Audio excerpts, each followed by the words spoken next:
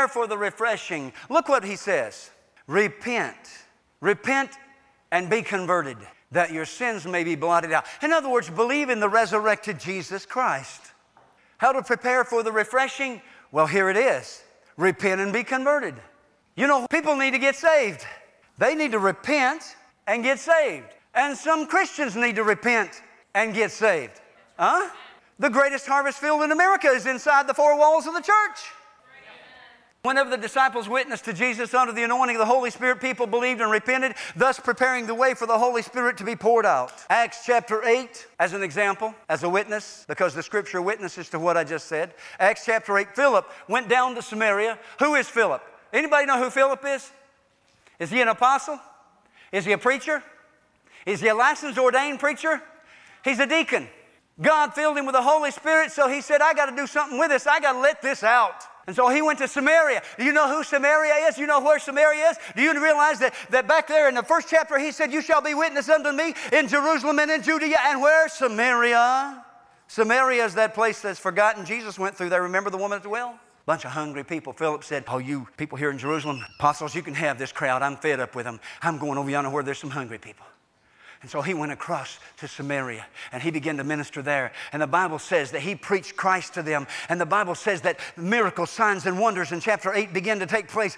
People were healed. Demons were cast out. But this lay preacher, this not ordained, not authorized preacher went down there and did this. And the Bible says he sent word to Jerusalem and said, look at what's happening down here. And the apostles came down and they saw it. And they said, this is a work of God. And they laid hands on them people. And the Bible says they received the Holy Ghost. That's the witness of Scripture. That's a time of refreshing. The people repented.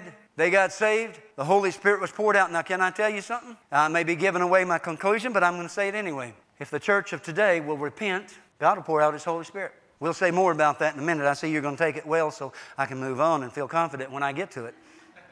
The witness of Scripture, Acts chapter 19, Paul at Ephesus preached Jesus to them and explained the baptism in the Holy Spirit. Paul laid hands on them, and guess what happened? They became church members. The Holy Spirit came on them, and they spake with tongues and prophesied. Refreshing. Woo, hallelujah. We need a refreshing church. We need a refreshing. We need to be filled with the Holy Spirit to overflow. We need a fire of God. We need the river of God.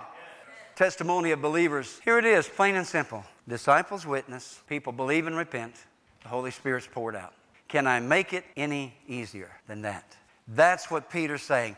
There is the answer for the church today. Times of refreshing, the testimony of believers. Right now in America, many believers are so hungry for God. I believe that if we fail to provide the opportunity to find Him in our churches, they will find Him elsewhere. They will look and search for Him in mystical religions, in Islam, and all this other junk. They will look for God because people are so hungry, and people in churches are so hungry for God, and the preachers and the leadership of the church are afraid to turn the Holy Spirit loose for fear of running some people off. And I'm telling you, you're going to lose a lot of people because they're going to go find something to eat.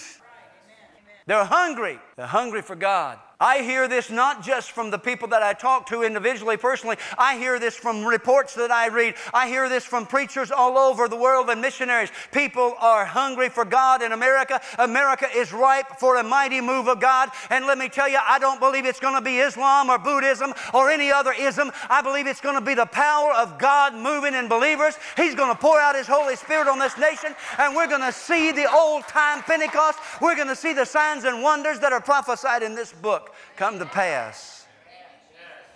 People are desperate. What was it our illustrious General Secretary George Wood said? He used that word, desperate. We desperately need a manifestation of the presence of God, he said. And I say to you that people are desperate, and desperate people will take drastic measures to find spiritual nourishment. They'll move across the country. Pastors and leaders need to be more concerned about pleasing God than offending some self-righteous sinners. And I do mean sinners. How many of you believe saints can sin? When a saint sins, they're a sinner. There's a lot of saints that need to repent. Well, I never. Yeah. And bless God, if the worship leader gets a little excited and he starts leading a song and people get a little bit excited and they start jumping, they start clapping, they start praising God, and the pastor looks at him and gives him the evil eye, which means shut her down, boy. Tone it down. Bring it down. Ain't that the truth? Ain't that where we've come to? Let's not get too excited now. We can't have too much emotionalism. I'd like to have a little bit. Can we have just a little bit? Pastors and leaders need to be more concerned about displeasing God than offending some self-righteous sinners who want religion devoid of the presence of God. Wish I'd have brought the quote with me this morning, and I didn't.